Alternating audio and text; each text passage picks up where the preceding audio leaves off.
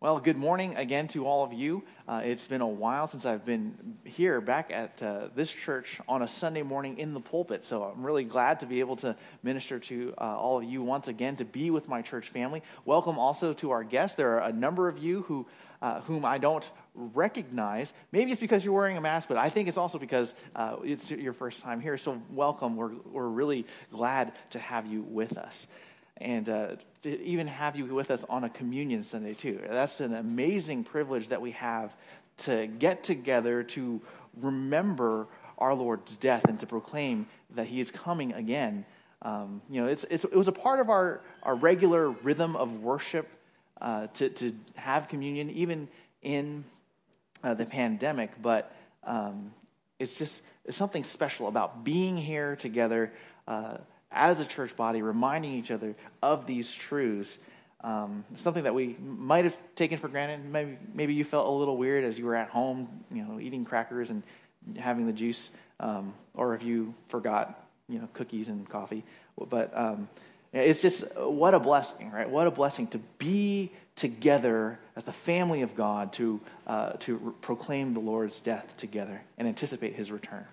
Well, our sermon this morning is going to be found in multiple texts. As you can see from the title slide, we're going to be studying forgiveness, forgiving one another. So we'll start off with Ephesians 4, Ephesians 4, and then verse 31 to 32. So if you have your Bibles, please turn with me to Ephesians chapter 4, verses 31 to 32. The Apostle Paul writes this: "Let all bitterness and wrath and anger and clamor and slander be put away from you, along with all malice. Be kind to one another, tender-hearted, forgiving each other, just as God in Christ has forgiven you." Forgiveness can be a complicated thing for people. And when we make mistakes, when we do something wrong, and we know that we're going to get in trouble, we're going to experience the consequences for what we've done, it is very easy for us to want forgiveness, right? To desire forgiveness. It's very easy for us to want to make things right with other people because, again, we want to escape consequences. However, if the shoe is on the other foot, and we are negatively affected by the mistake or the wrongdoing of another person towards us, it is a lot more difficult to grant forgiveness because we're the ones who got hurt. Now, I'm not saying that you should just strive to be overly simplistic in your approach to forgiveness and that you're just forgiving everybody for everything, no matter what.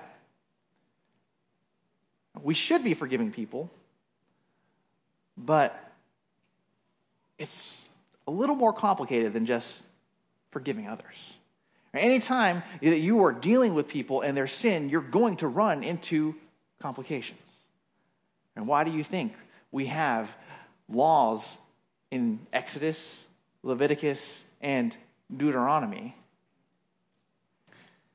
all encompassing the minute details of what to do with sin? Because if it were really simple, all we needed were probably just the 10 Commandments, and we should just do it. Right? But because sin makes things complicated, we actually have to have a broader view of how to approach different issues. Now, we know from the Scriptures that we ought to be a forgiving people, but realistically, we also understand that sometimes it's not that easy to forgive. We know that the goal should be peaceful and friendly reconciliation. Right? That should always be our goal, but sadly, it's not always the case. This morning, our goal will be to study what the Bible teaches us about forgiveness so that we can refine our understanding of forgiveness, not from our point of view, not from our vantage point, but from God's point of view. And in order to do this, our outline for this morning will look at two aspects of forgiveness that should motivate Christians to forgive one another. There are two aspects of forgiveness that should motivate Christians to forgive one another.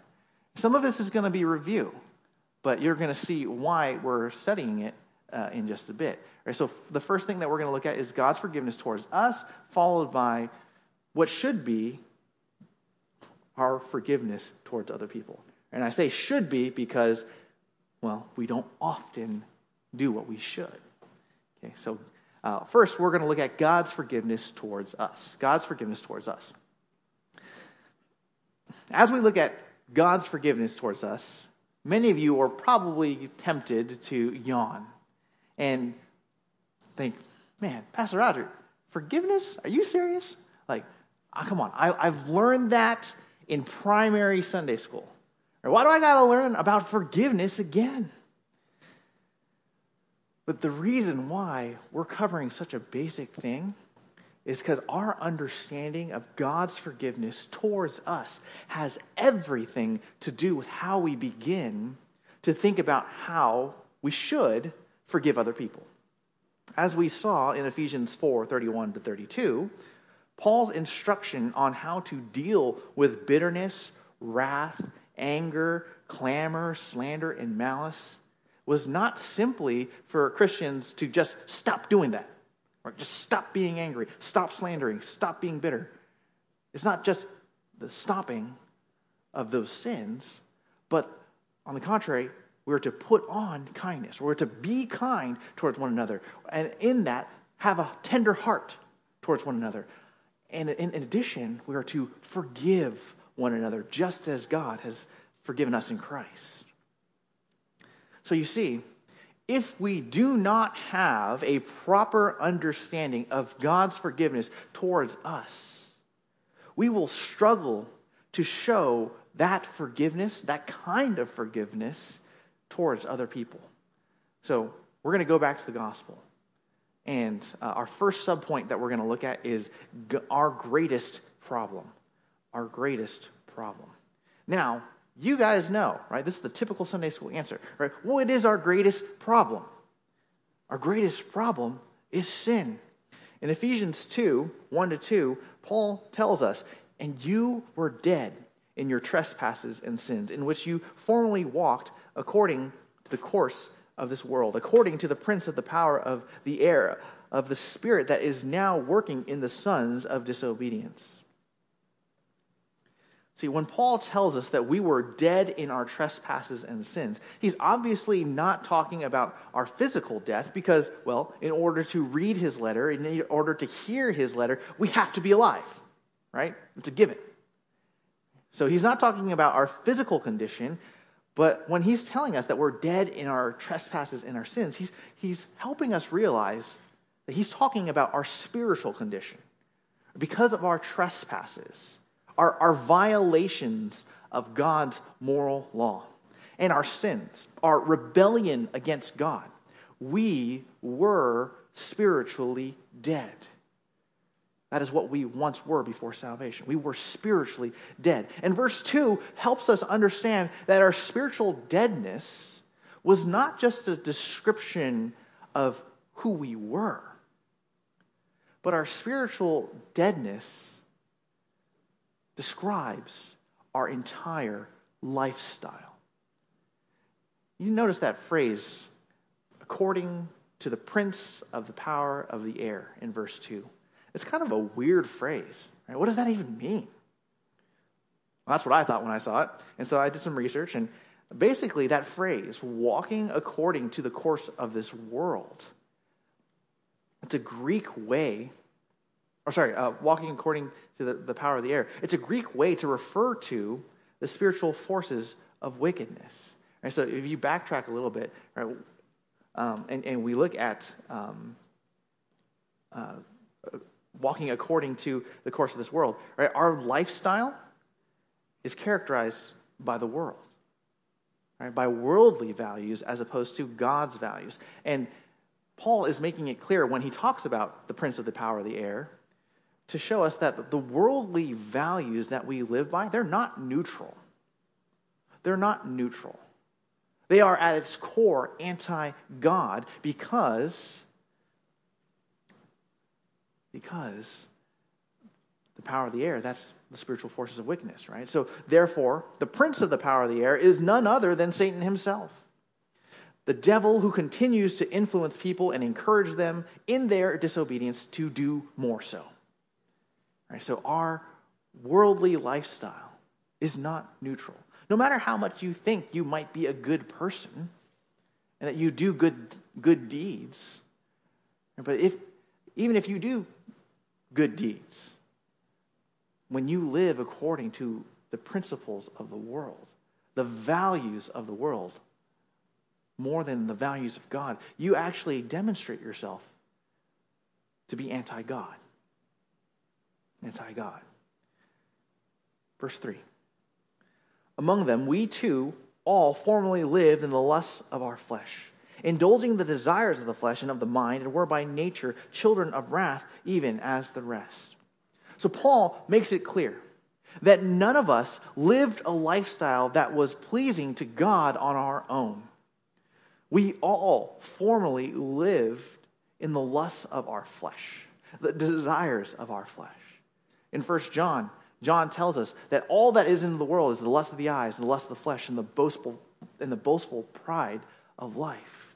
Any time that we engage in these kind of pursuits, right, and it doesn't have to be limited to sexual sin, right, but anytime you engage in any of these pursuits where it's driven by the lust of what you see, right, the desires for what you see, the desires to build up yourself, right, the boastful pride of life, or even the desires just to satisfy your own flesh. Anytime you pursue any of these things, you proved yourself to be, as Paul says here, children of wrath.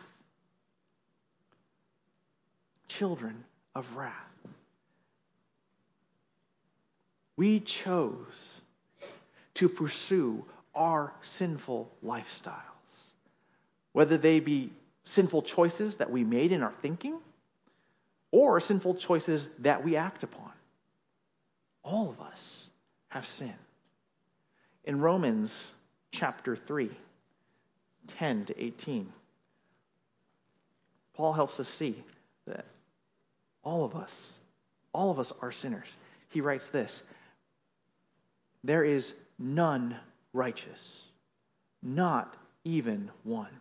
There is none who understands. There is none who seeks for God. All have turned aside. Together they have become useless. There is none who does good. There is not even one. Their throat is an open grave. With their tongues they keep deceiving. The poison of asps is under their lips. Whose mouth is full of cursing and bitterness. Their feet are swift to shed blood. Destruction and misery are in their paths, and the path of peace they have not known. There is no fear of God before their eyes. You see, even the most righteous person among us does not qualify as righteous in God's eyes. Because here we see, there is none righteous, not even one. Right? All of us have sinned against God in one or more of these ways that Paul has just outlined for us. And as we return back to Ephesians 2:3, it cements for us this reality that we are, by our very nature, by our very existence, children of wrath. That's what we deserve. Right? That's what we deserve. Every single one of us has earned for ourselves God's wrath against all sin. And if that is not bad enough, there is nothing that we can do on our own to fix our condition. We are absolutely helpless. We are unable to do anything about our condition, but that is where the good news comes in. And this is where we see, subpoint B, God's solution. God's solution. Turn with me to Romans 5. Romans 5, verse 6. For while we were still helpless, at the right time, Christ died for the ungodly. For one will hardly die for a righteous man, though perhaps for the good man someone would dare even to die. But God demonstrates his own love toward us, in that while we were yet sinners, Christ died for us. You see, Christ saw us in our helpless condition, and he knew that we could do nothing about it. And God saw that too. And so what did he do? Did he just leave us alone? He's like, well, your problem now, not mine. You got yourself into this mess, you figure it out. No, that's not what God said. That's not what he did. God sent us, Jesus, to help us deal with our greatest problem. Our sin. God intervened. He broke through into human history to save us through Christ. Through his Son. And through his Son's death on the cross. Through his Son's resurrection from the dead. Right? And if you think about it, right? And this is the thing that Paul's trying to get us to think about. What God did in sending us Jesus Christ is absolutely unthinkable.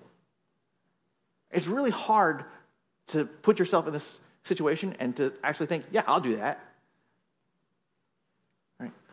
We might be willing to put our lives on the line to save a loved one or to save someone whom we think is innocent. But it kind of takes a lot of thinking to get us to that point where we're willing to say, I will die for you. I'm willing to die for you. However, notice, Christ chose to die for us while we were yet sinners. And if you even just briefly look down at verse 10, you'll see that we weren't just sinners. We weren't just sinners. We were still his enemies. We were still his enemies. Consider that for a moment. Let that sink in. Think about the person or persons whom you might consider your enemies. Whom you might consider your enemies. Or if you don't like to think of yourself as a person who has enemies, you're above the rest of us, and you're always kind, and you have no enemies. Well, think about the people with whom you might have the most beef, the most resentment for, the most bitter feelings towards. If you knew that they were in trouble, would you put your life on the line for them? And even if you would think of yourself as that noble-minded, that you care about humanity more than you care about yourself, would you be willing to put the life of your child on the line for your enemy or for your enemies? And furthermore, would you be willing to adopt this person or people into your family, following your child's sacrificial death on their behalf, and treat them as your beloved child? That would be really tough to do, wouldn't it? But that is exactly what God did for us through Christ. Right? Jesus died on the cross for our sins so that we could be reconciled to God, so that our broken relationship with him could not only be fixed, but be made completely new. But why? Or why would he do this? Why would he do this? Well, let's return back to Ephesians 2:7. Why would even Jesus have the idea, yeah, I would want to die on the cross for the sins of people? Why would he do this? Verse 7. So that in the ages to come, he, that is God the Father, might show the surpassing riches of his grace in kindness toward us in Christ Jesus. God determined to show us the riches of his grace in Christ. And not just the riches. right? Not just a little bit, right? But the surpassing riches of his grace. He was determined to show us all that he had to offer. Though he is a God of justice, though he must judge sin, he is also a God of rich mercy and grace. God's kindness leads us to repentance. And not only does it lead us to repentance, but God's kindness towards us leads us to want to demonstrate that kindness, that forgiveness that we've been shown to other people. And so, if you're wondering why we're spending all this time reviewing the gospel in a sermon about forgiveness, it's because the gospel has everything to do with our motivation to want to forgive other people. If it were not for the forgiveness that we've been shown by God, we wouldn't understand how we ought to forgive others. And that is what we're going to spend the rest of our time looking at this morning as we look at the second aspect of forgiveness that should motivate us to forgive one another, our forgiveness towards others. This should be our natural response once we've understood the forgiveness that God has forgiven us with. And so, as we consider the more complicated aspects of forgiveness, we're going to break this down a little bit, and we're going to look at what shapes our practice of forgiveness to others into two elements. The first element that influences our practice of forgiveness is our desire to imitate God's forgiveness, or we imitate God's forgiveness. Back to Ephesians 4:32. Be kind to one another, tenderhearted, forgiving each other, just as God in Christ also has forgiven you. You notice as you look at that last phrase in the verse, it explains how we ought to forgive others. We are to forgive just as God in Christ also has forgiven us. So think back to the gospel. Think back to the forgiveness that has been given to us. Think back to the amazing grace that has been shown to us. When Paul says that we are to forgive others as God has forgiven us through Jesus Christ, that is absolutely game-changing. Right? Think about it. And when someone wrongs you, are you eager to forgive that other person just as God has forgiven you? Do you want to forgive them in the same way that God has forgiven you? You know, if we're being honest, we don't always want to show people forgiveness. Or for some of us, it's not as if what we want is to keep that other person in the doghouse forever. However, what we could be more interested in is justice. I just want justice. A wrong has been committed, and I demand justice. I want things to be made right. I want to be proved right. I want for that other party to really feel what they've done to me. I want them to feel not just sorry, but I want them to really understand the depth of my hurt.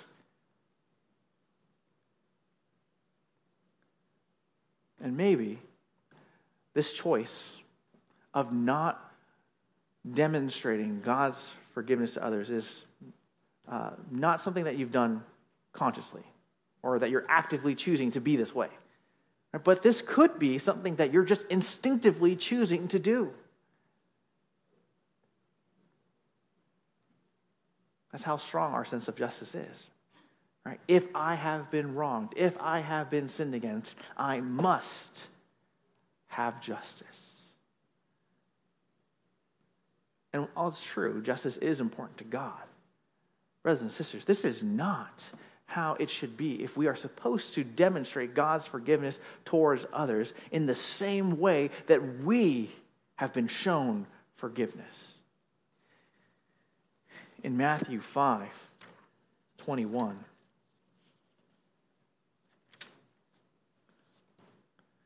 Jesus says this, You have heard that the ancients were told, 'You shall not commit murder, and whoever commits murder shall be liable to the court.' But I say to you that everyone who is angry with his brother shall be guilty before the court. And whoever says to his brother, 'You good for nothing,' shall be guilty before the Supreme Court. And whoever says, 'You fool,' shall be guilty enough to go into the fiery hell. Therefore, if you are presenting your offering at the altar, and there remember that your brother has something against you, leave your offering there before the altar and go. First, be reconciled to your brother, and then come and present your offering." Just because we do not physically murder someone does not mean that we are obeying God's command for us not to murder. Right? Jesus reveals to us here that the heart of the murderer and the heart of the one who hates his brother are the exact same heart. The only difference is that the one who murders acts upon the hatred that is in his heart. And the one who is simply angry just does not act upon that hatred. But it's the same heart, it's the same spirit. Because Jesus wants us to be different. He doesn't want us to be those walking around passively, aggressively hating the people in the church. He tells us it's not good enough. It's not good enough for you to say, "Well, at least I didn't murder nobody." He's saying, no. If in your heart you are angry with them, you are guilty of the exact same thing. Jesus' problem with us is not just centered on the behavior. Right? We always focus on the behavior. But what is at issue here is the heart of the people, the heart of us, or our heart.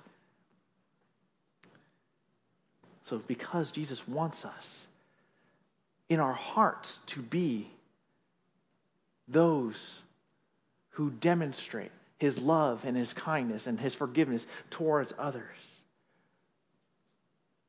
we have to work on what's going on in our hearts. We have to become more aware of what is going on in our hearts. And that's why we want to strive to be people who are at peace with one another. We want to prove through our interactions with one another that we love one another. Because Jesus reminds us that people will know that we are his disciples by our love for one another. So that's why he prioritizes peacemaking before someone comes to worship. Now, this doesn't mean that peacemaking is more important to God than worship, but it reminds us of the fact that God is so holy. Right? God is so holy that he desires to be treated as holy by us when we approach him in worship.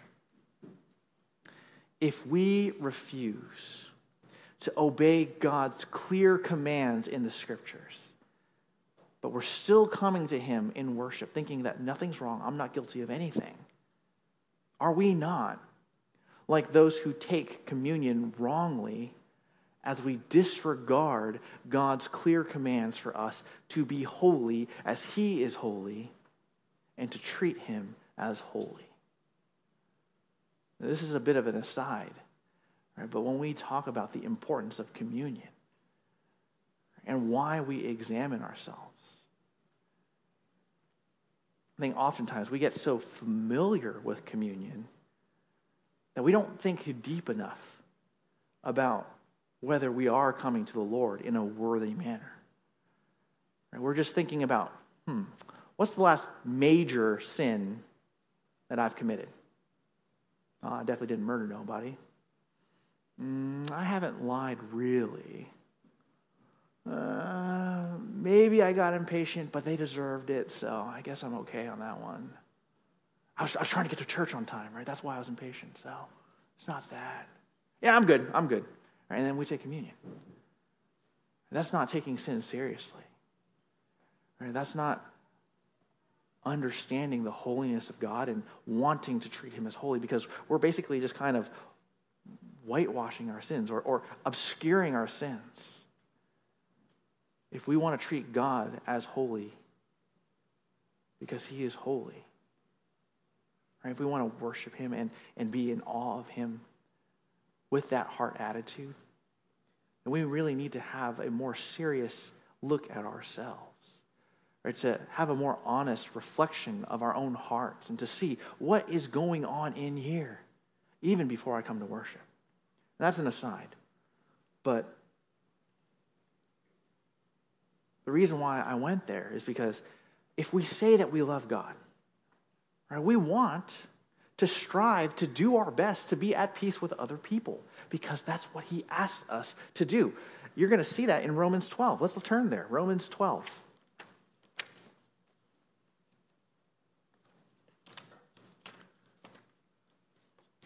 Romans 12, verse 17 to 18.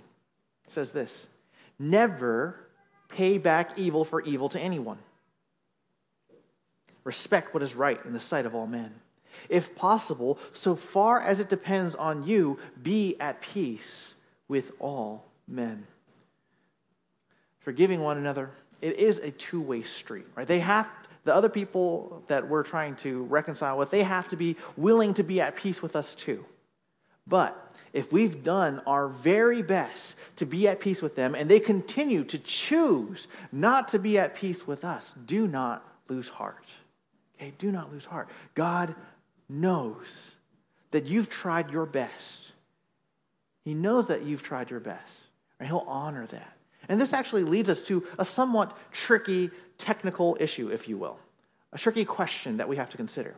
If we are to forgive other people as God has forgiven us, in the same way that God has forgiven us, can we forgive someone who has not asked us for forgiveness?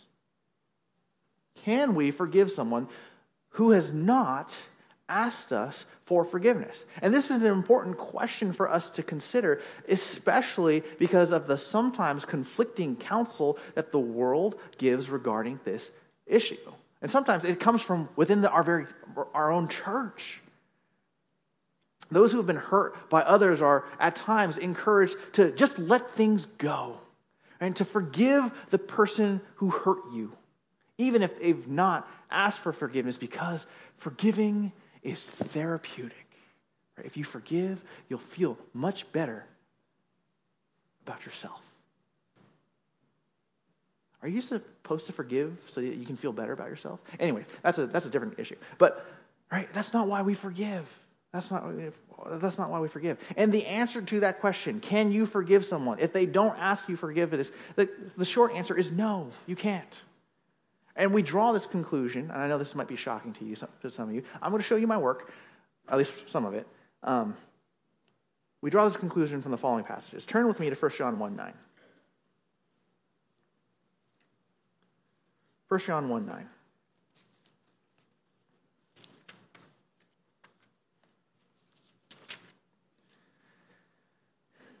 It says here, if we confess our sins, he is faithful and righteous to forgive us our sins and to cleanse us from all unrighteousness.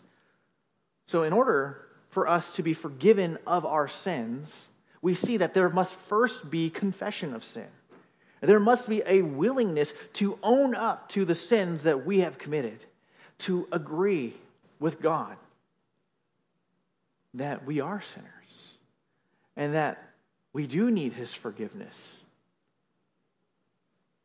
because our sins have driven a wedge between us and him.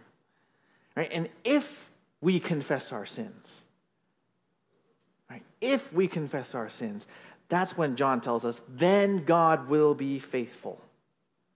Right? God will be faithful and righteous to forgive us our sins and to cleanse us from all unrighteousness. Right? When we ask God for forgiveness, when we recognize that we messed up and we ask him for forgiveness, God doesn't say, no, I'm not going to forgive you this time. Right? I don't feel in a forgiving mood today, so no, you're not forgiven. Right? He doesn't do that. God doesn't say, well, let me think about it. Right? Let me settle down and let me think about it. He doesn't say, no, maybe later. He doesn't do that, does he? Right? When we confess our sins to him, he is absolutely faithful, absolutely righteous to grant us that forgiveness of sin. But confession must happen before that transaction of forgiveness can be made possible. And if you're not convinced by that, turn with me to 2 Peter. 2 Peter 3:9.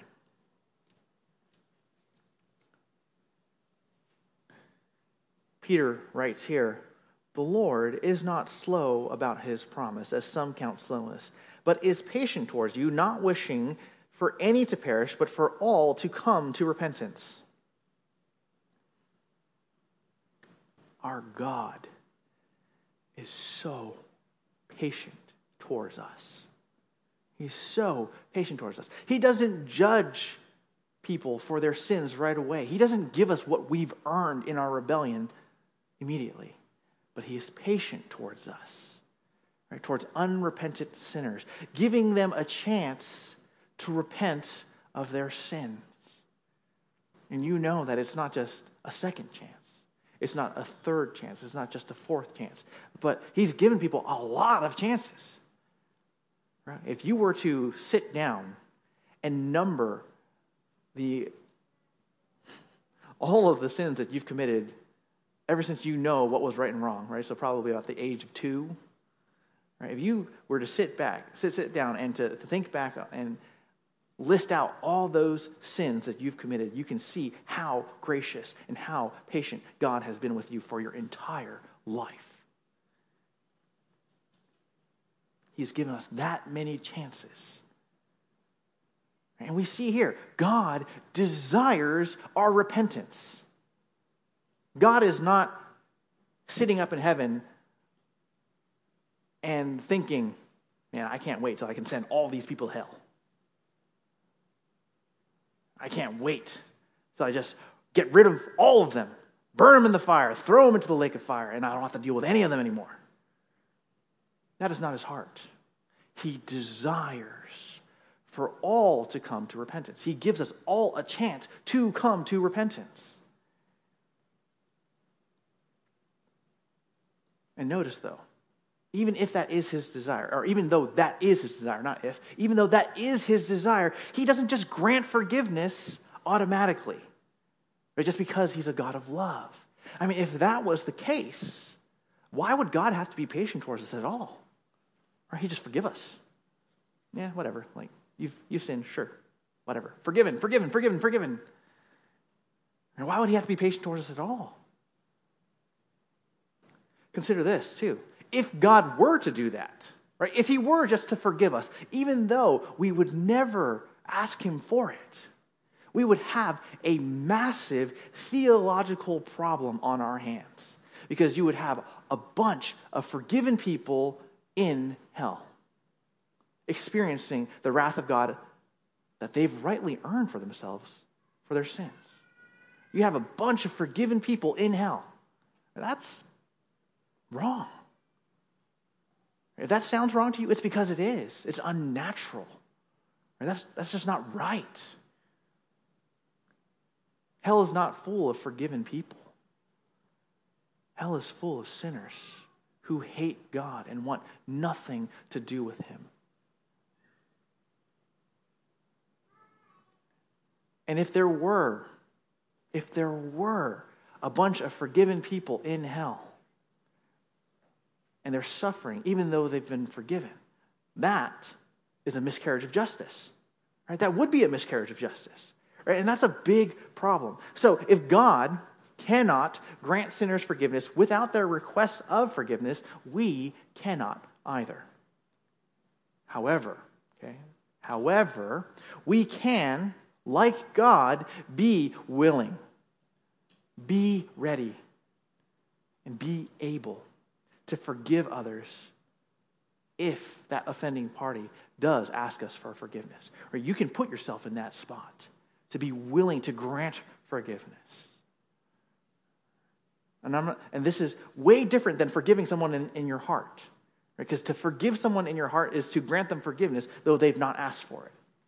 Right? But to be willing to forgive means that you've already resolved in your heart, I am going to love you as God has loved me.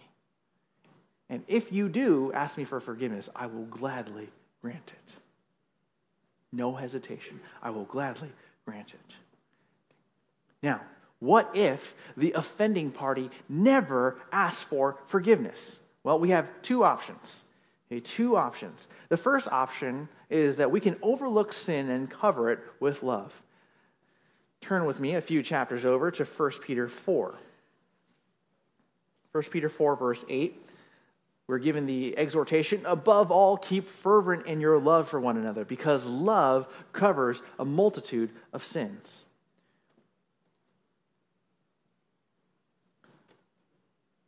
When someone sins against us, sometimes it can be really easy for us to just want to let them have it. Right? To respond in kind. To assume the worst in that person. No, that person knows exactly what they did. They knew exactly what they meant. They knew that is my personal pet peeve. And they're doing that on purpose to drive me nuts. Right? That's the temptation that we have. Right? But perhaps, if we're giving them the benefit of the doubt, maybe that person was having a bad day. Maybe ever since the alarm went off in the morning, there's been nothing but problems. Stub their toe, drop their coffee, car won't start. Who knows what it is? Perhaps, because they were in a rush, they forgot to take care of themselves, and so they're in a hypoglycemic rage because they're just cranky. They haven't eaten. Their blood sugar's low. Maybe they don't know how cutting their words actually are.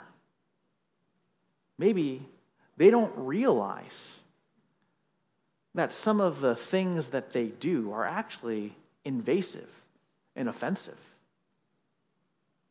Maybe the thing that we're mad about is not a sin issue, but it's more a violation of our own personal preferences. And in those cases, you don't need to confront the other person. In those cases, you can let love cover. You can let it go. Let love cover a multitude of sins. And you can determine to continue to love that person as God has loved you. However, what if we can't get over it? What if this is not a one-off incident, but it's a pattern of sinful behavior? Well, if we find ourselves in this spot, we could seek to lovingly confront and restore that person according to the principles of Matthew 18. But remember, whenever it comes to confrontation of sin, you're not just there to pull your Bible out, smack the other person upside the head and say, "You're a sinner, stop doing that." Right? That's not what we're supposed to be doing. The whole purpose of confrontation is not to get whatever is bugging you off your chest. Right? The whole purpose of confrontation is out of love for that other person, because you know that they can't see that they are sinning against God and others. Out of love, you're trying to help them see that what they're doing is wrong. Or you're trying to help them see their need for repentance, not only to the people that they've sinned against, but God also. Right? Loving confrontation and restoration. Restoration is always the goal. It's always the goal. However, okay, because I think some people, we love this idea of confrontation, right? Especially if we're like really justice-heavy people. It's like, yes, confrontation. I love it. I love confronting people, right? Well, okay, before you can go and confront, you also have to abide by another principle. You have to Matthew 7 yourself, right? Not determine whether you're a believer, but you have to Matthew 7 yourself in terms of checking your own heart for sin. Right? Checking your own heart for sin. Look at yourself. Examine yourself. Do you have a plank in your eye and you're obsessed with the speck that is in your brother's eye? Right? Check your own heart to see if your sin is a part of the problem. Right? It takes two to tango. Is there any sin that we are responsible for that contributes to the culture of this relationship? Is there any sin that we've contributed to this problem? Right? You want to own up to that. And again, as you're Matthew 7ing yourself, it's a good idea to take the time to evaluate, is this really a sin issue? Okay, is this really a sin issue, or is it just that my personal preferences have been violated? Right, that's a good opportunity for you to cool the jets, right, and see if love actually can cover. Now, that was the first option, right? Let love cover. Right? Overlook sin and let love cover. The second option is you can overcome evil with good, and then you can entrust yourself to God. Right? Overcome evil with good, and entrust yourself to God. Essentially, this is the principles that we find in Romans 12, 19 to 21, that we leave vengeance up to the Lord. We remember that vengeance is His. He will repay. And instead of trying to achieve justice on our own, we determine to do good to our brother. Right? And let God take care of it. We should want for people to repent, just like God wants for people to repent. But if they will not repent of their sins, if they will not own up to their faults, then the only thing that you can do is just to leave it up to the Lord. And Jesus sets the perfect example for that. We see that example in 1 Peter 2. Peter frames it this way. He says, "And while being reviled, he did not revile in return. While suffering, he uttered no threats, but kept entrusting himself to Him who judges righteously." If Jesus can endure being sinned against while He was on the cross, entrusting Himself to God to make things right, then we can also. I'm not saying it's easy. I'm saying we can, though. All right.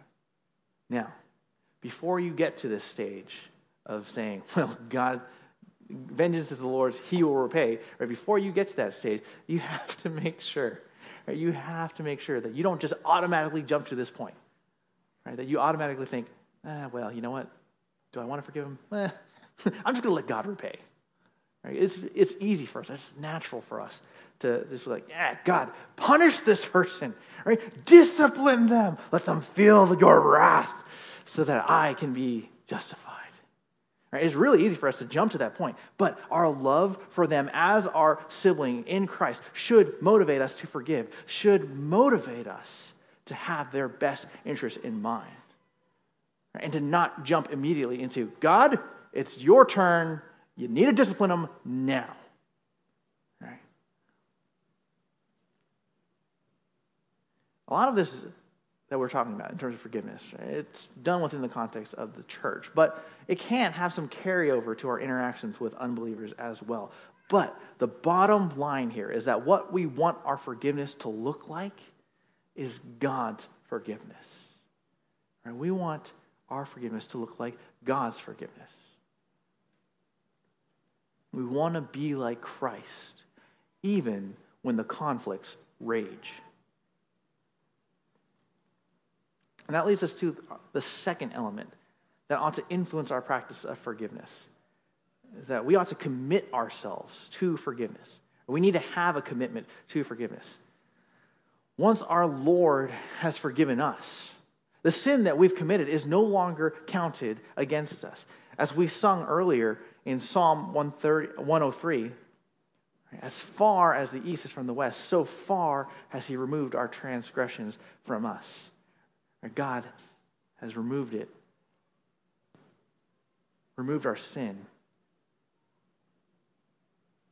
from us as far as the east is from the west. Right? That's an infinitely separate chasm.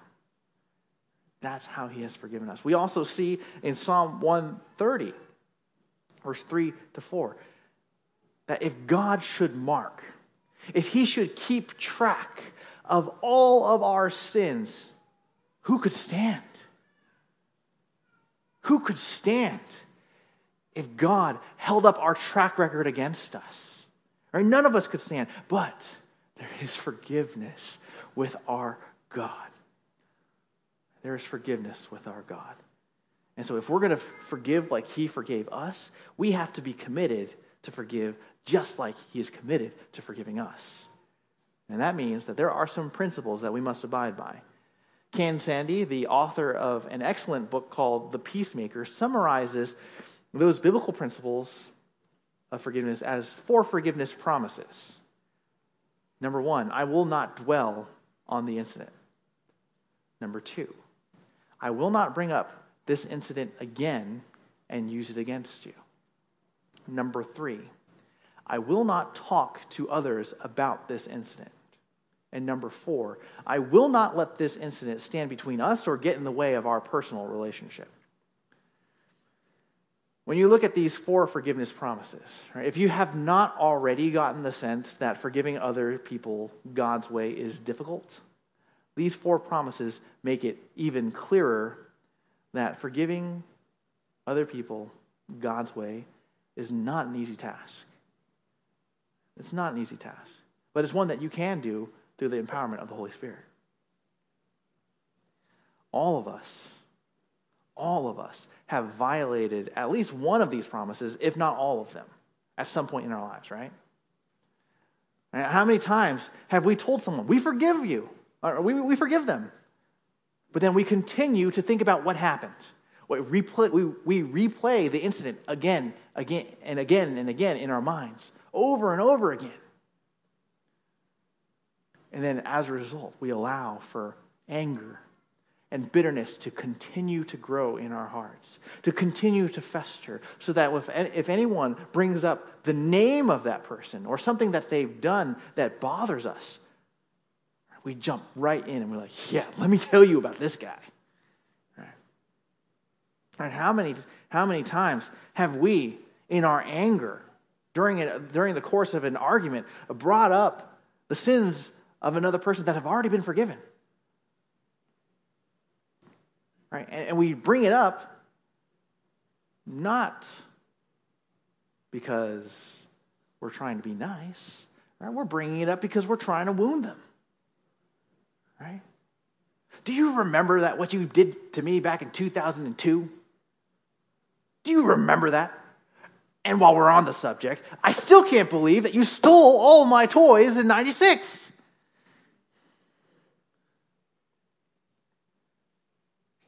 Right? We bring things up to wound people. Right? This is what we do. This is just human nature. Right? How many times have we vented to other people who, by the way, are not a part of the solution, so you are gossiping, right? How many times have we vented to other people about an incident in the past that continues to bug us?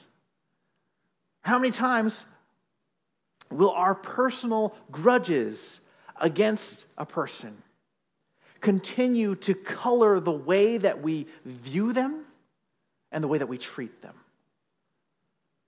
Right? That whenever we see them, we respond to them with coldness, with shortness, or any other manifestations of bitterness. Right? Those are natural human reactions to wrongs and hurts. But if we are to forgive as God has forgiven us, then we must commit ourselves to the process of forgiveness, no matter how hard it may be, because we want to demonstrate in our forgiveness how much we understand the greatness of God's forgiveness towards us. So in conclusion, this morning we had the opportunity to examine 2 aspects of forgiveness that should motivate Christians to forgive one another: God's forgiveness towards us and our subsequent forgiveness towards others. And while we've learned a lot about forgiveness and some of the nuances to forgiveness this morning, and just how difficult it can be, I understand that forgiving other people can be a lot trickier than what we've covered, than the scenarios that we've covered this morning. And despite the fact that forgiveness can be more complicated when we apply it to the situations in our lives, we cannot escape the fact that God wants us to be forgiving people. I understand that forgiveness is not always easy, and we may probably encounter situations in our lives where the hurt seems too deep for forgiveness to occur, at least right away. And that's okay. And that's okay. We're not like God yet. Okay, we're going to struggle to forgive others. But if we continue to struggle, if we get stuck and we're not willing to forgive, then we can't stay there. Right? We can't allow ourselves to stay there. And so let me offer you some ways that we can get some help. God's provisions for growing in forgiveness. We can pray to God. We can pray to God and ask for him to help us put on his heart for other people. We can pray that the Lord would bring people into our lives that can help us get unstuck with our unwillingness to forgive other people. And this next one is probably one of the most important things that we can do. We can study what the scriptures have to say about forgiveness. Do a Bible study on forgiveness. Understand all that the scriptures have to say about forgiveness. And see that we don't actually have loopholes. Right? We don't have a lot of loopholes, if any.